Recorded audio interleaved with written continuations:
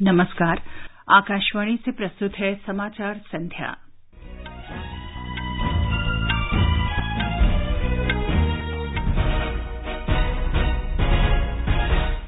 प्रधानमंत्री नरेंद्र मोदी ने कहा, वर्ष 2022 में स्वतंत्रता की 75वीं वर्षगांठ पर संसद भवन परिसर पूरी भव्यता के साथ दिखना चाहिए। जम्मू कश्मीर में सार्वजनिक परिवहन सामान्य हुआ, व्यापारिक प्रतिष्ठान खुले, घाटी में सरकारी कार्यालयों में सामान्य कामकाज हुआ।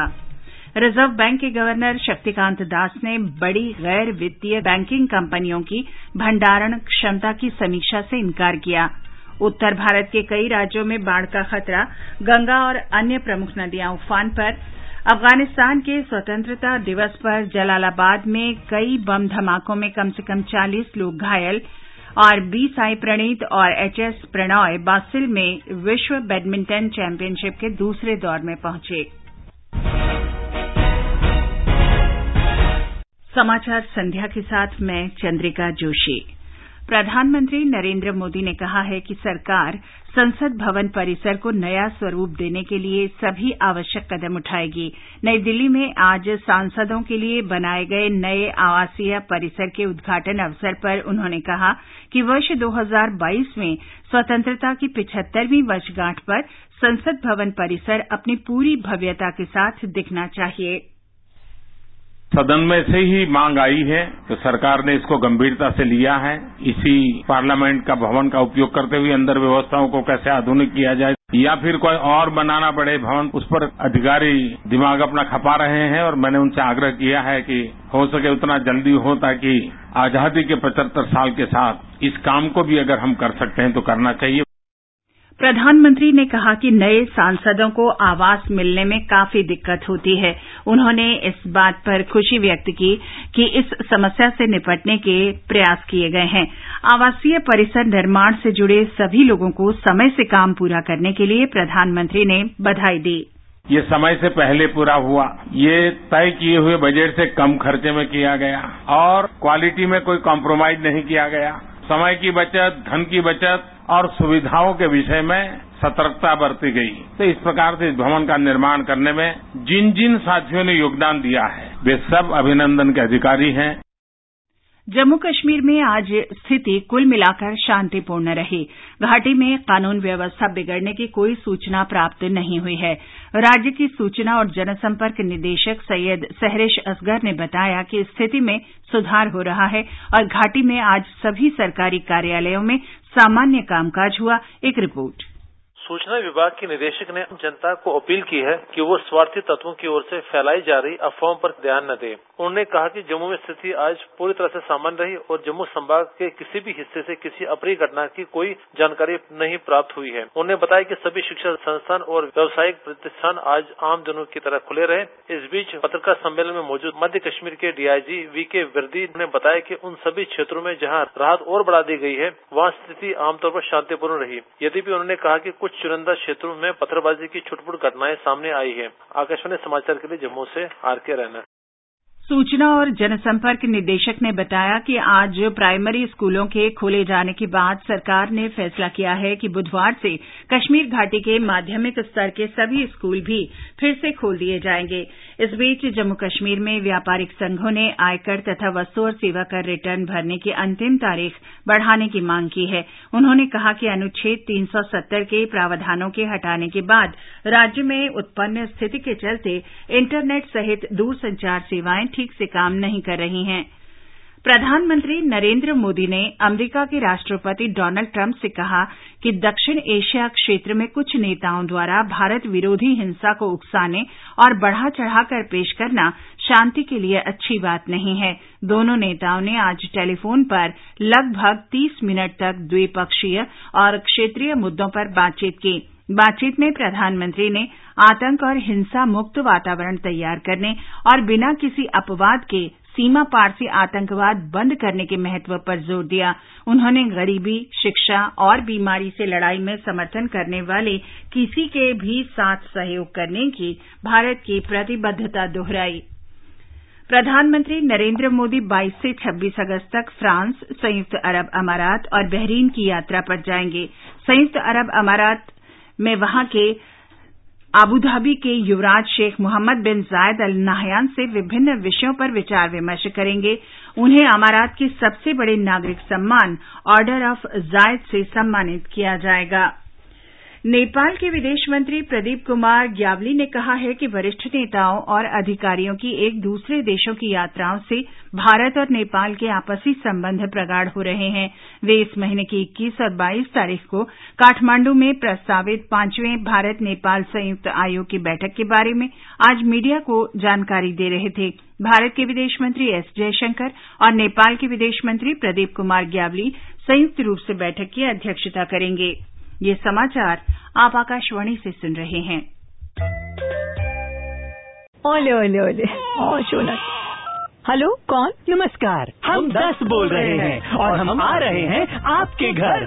आपके बच्चे की तबीयत जो खराब करनी है तो लंबा प्रोग्राम बना के आ रहे हैं। जल्द मिलते हैं।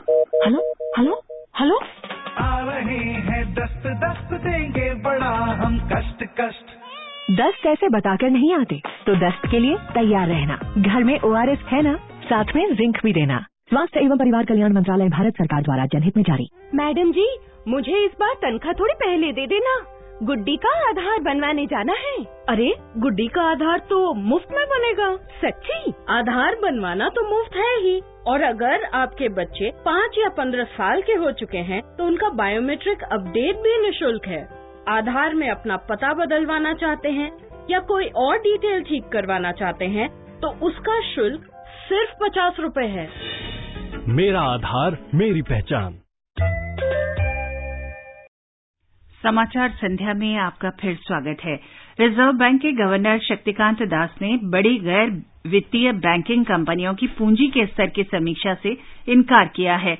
आज मुंबई में उन्होंने कहा कि फिलहाल इस तरह की समीक्षा का कोई प्रस्ताव नहीं है, लेकिन 500 ऐसी गैर वित्तीय बैंकिंग कंपनियों के पूंजी के स्तर पर रिजर्व बैंक बारीकी से नजर रखे हुए है। इसमें उनकी कार्यप्रणाली, स्थिरता और पूंजी का आगमन तथा निर्गमन शामिल है। देश के उत्तरी भागों में बाढ़ से जनजीवन प्रभावित है। उत्तर प्रदेश के कई भागों में लगातार बारिश और बांधों से पानी छोड़े जाने के कारण कई नदियों में बाढ़ का खतरा बढ़ गया है। गंगा नदी बदायूं जिले और बलिया में खतरे के निशान से ऊपर बह रही है। लखीमपुर खीरी में शारदा और बाराबंकी में घाघरा नदी भी खतरे के निशान से ऊपर है। आगरा और इटावा जिलों में चंबल खतरे के निशान से ऊपर बह रही है। हिमाचल प्रदेश में भारी वर्षा के कारण चंबा जिले में एक व्यक्ति की मौत के बाद राज्य में वर्षा से जुड़ी दुर्घटनाओं में मरने वालों की संख्या 25 हो गई है। पिछले 48 घंटों में वर्षा से चंबा, कुल्लू, सिरमौर, शिमला और सोलन जिले अत्यधिक प्रभावित हुए हैं। रविवार को भारी वर्षा ने पिछले 70 सालों का रिकॉर्ड तोड़ दिया है। व्यास का जलस्तर कम होने के बाद मंडी व मनाली के बीच यातायात को बहाल कर दिया गया है। सतलुज में 1500 मेगावाट नाथपा झाकड़ी परियोजना में विद्युत उत्पादन शुरू हो गया है। रावी नदी अफवान पर है। चंबा में कल भी स्कूल और कॉलेज बंद रहेंगे। लाहौल स्पीति में फंसे पर्यटकों को भी निकालने का प्रयास किया जा रहा है। नंदिनी मित्तल, आकाशवाणी समाचार, शिमला। उत्तराखंड में उत्तरकाशी जिले के आपदाग्रस्त मोरी उपखंड में मरने वालों की संख्या 12 हो गई है। सरकारी सूत्रों के अनुसार 5 लोग अब भी लापता हैं। बचाव और राहत कार्य जारी हैं। आपदा प्रभावित क्षेत्रों का दौरा करने के बाद आपदा प्रबंधन सचिव अमित नेगी ने बताया कि बारिश से राज्य में अब तक करीब 100 करोड़ रुपए के नुकसान का अनुमान है। इस बीच गंभीर रूप से घायल लोगों को बेहतर चिकित्सा के लिए हेलीकॉप्टर से देहरादून लाया गया है। खतरे की आशंका वाले क्षेत्रों से लोगों को निकालकर सुरक्षित स्थानों पर पहुंचा दिया गया है। मेडिकल किट्स और खाद्य पदार्थ भेज दिया गया है। लगातार बारिश से जिले में बिजली, पानी की आपूर्ति और संचार सेवाएं बाधित हो गई हैं। भूस्खलन से कई सड़कें बंद हैं। राघवेश पांडे, आकाशवाणी समाचार, देहरादून। हरियाणा के हथिनीकुंड बैराज से अधिक पानी छोड़े जाने के बाद दिल्ली में यमुना खतरे के निशान से ऊपर बह रही है। यमुना के निचले इलाकों में रह रहे लोगों को सुरक्षित स्थानों पर जाने को कहा गया है। दिल्ली के मुख्यमंत्री अरविंद केजरीवाल ने यमुना का जलस्तर खतरे के निशान को पार कर जाने की आशंका को देखते हुए निचले इलाकों में रह रहे लोगों से अपील की है कि वे प्रशासन द्वारा बनाए गए अस्थायी आश्रय स्थलों में चले जाएं। ये समाचार आप आकाशवाणी से सुन रहे हैं। वायु प्रदूषण की वजह से आज हम जिस हवा में सांस ले रहे हैं वो दिन प्रतिदिन जानलेवा होती जा रही है। अस्थमा जैसी बीमारियां बढ़ रही हैं। इस स्थिति को रोकने के लिए हमें आपका डोनेशन चाहिए। डोनेशन देने के लिए रेड लाइट पर अपनी कार बंद कर दें। आपका ये छोटा सा डोनेशन है पर्यावरण में बड़ा योगदान, और यही है आपका green good deed. Green good deeds मतलब कुछ हरे भरे काम अपनी धरती के नाम। पर्यावरण, वन एवं जलवायु परिवर्तन मंत्रालय द्वारा पर्यावरण हित में जारी।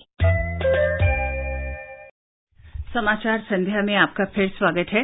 अफगानिस्तान में स्वतंत्रता दिवस के दिन आज कई हिंसक घटनाएं हुई। पूर्वी शहर जलालाबाद में विस्फोटों में बच्चों सहित 40 लोग घायल हो गए। नानगढ़हर शहर और उसके आसपास के इलाकों में उस समय कम से कम 10 देसी बमों का विस्फोट हुआ जब लोग स्वतंत्रता दिवस मना रहे थे। अफगानिस्तान आज ब्रिटेन के प्रभाव से मुक्त होने का 100वां वर्ष मना रहा है। कल काबुल में विवाह समारोह में इस्लामिक स्टेट के हमले में 63 लोग मारे गए थे। इस बीच अफगानिस्तान के राष्ट्रपति अशरफ गनी ने काबुल में हुए भीषण आतंकवादी हमले के बाद इस्लामिक स्टेट गुट के सभी अड्डों को समाप्त करने का बीड़ा उठाया है। उन्होंने कहा कि आतंकवादी हमलों को रोकने के प्रयासों में अंतर्राष्ट्रीय बिरादरी से एकजुट होने का आह्वान करते हुए कहा कि उनका देश इस्लामिक स्टेट के खिलाफ संघर्ष जारी रखेगा। उपराष्ट्रपति वेंकैया नायडू ने आज लिथुआनिया की राजधानी विल्नियस में वहां की संसद का दौरा किया। लिथुआनिया की संसद के अध्यक्ष विक्टोरिस प्रेंस्किएरिस ने उनका स्वागत किया। इससे पहले लिथुआनिया के प्रधानमंत्री साउलिस वर्नालिस ने उपराष्ट्रपति नायडू से मुलाकात की। उपराष्ट्रपति लिथुआनिया के स्वतंत्रता सेनानियों के शहीद स्मारक गए और श्रद्धांजलि अर्पित की। छत्तीसगढ़ में बीजापुर जिले में आज एक महिला सहित 4 माओवादियों ने बस्तर मंडल के आत्मसमर्पण कर दिया। इनमें से 2 माओवादियों पर 11 लाख रुपए का इनाम था। इस बीच सुरक्षा बलों ने तलाशी अभियान के दौरान कांकेर जिले के पंखाजुर क्षेत्र में 2 देसी बम बरामद किए। रक्षा मंत्री राजनाथ सिंह ने आज गुरुग्राम स्थित सूचना प्रबंधन तथा विश्लेषण केंद्र और हिंद महासागर सूचना फ्यूजन केंद्र का दौरा कर कामकाज की समीक्षा की। नौसेना अध्यक्ष एडमिरल करमबीर सिंह सहित वरिष्ठ अधिकारियों ने दोनों केंद्रों की क्षमता में और वृद्धि की योजना से रक्षा मंत्री को अवगत कराया। केंद्रीय गृह मंत्री अमित शाह ने आज नई दिल्ली में कई राज्यों के मुख्यमंत्रियों से मुलाकात की। असम के मुख्यमंत्री सर्बानंद सोनोवाल ने गृह मंत्री के साथ राज्य में राष्ट्रीय नागरिक रजिस्टर से संबंधित मुद्दों पर चर्चा की। केंद्रीय पर्यावरण और वन मंत्री प्रकाश जावड़ेकर ने कहा है कि अब सरकार का पूरा ध्यान उद्योग व्यापार के नियमों को सरल बनाने पर है। उन्होंने कहा कि उनका मंत्रालय अब कानूनों को कम और सरल बनाने पर जोर दे रहा है, साथ ही उनका कड़ाई से पालन किया जाएगा। और अब आर्थिक जगत की खबरों के साथ हैं विशाल शर्मा। बंबई शेयर बाजार का संवेदी सूचकांक 52 अंक की वृद्धि के साथ 37,402 पर बंद हुआ। नेशनल स्टॉक एक्सचेंज का निफ्टी भी 6 अंक बढ़कर 11,054 पर पहुंच गया। अंतर बैंकिंग विदेशी मुद्रा बाजार में डॉलर के मुकाबले रुपया आज 29 पैसे कमजोर होकर 71 रुपये 43 पैसे के स्तर पर दर्ज हुआ। स्विट्जरलैंड के बासेल में विश्व बैडमिंटन चैंपियनशिप में बी साई प्रणीत और एचएस प्रणॉय दूसरे दौर में पहुंच गए हैं। पुरुष सिंगल्स के पहले दौर के मैच में साई प्रणीत ने कनाडा के जेसन एंथनी को और एचएस प्रणॉय ने फिनलैंड के खिलाड़ी को हराया। महिला सिंगल्स में पीवी सिंधु और सायना नेहवाल को पहले दौर में बाई मिली। और अंत में मुख्य समाचार एक बार फिर।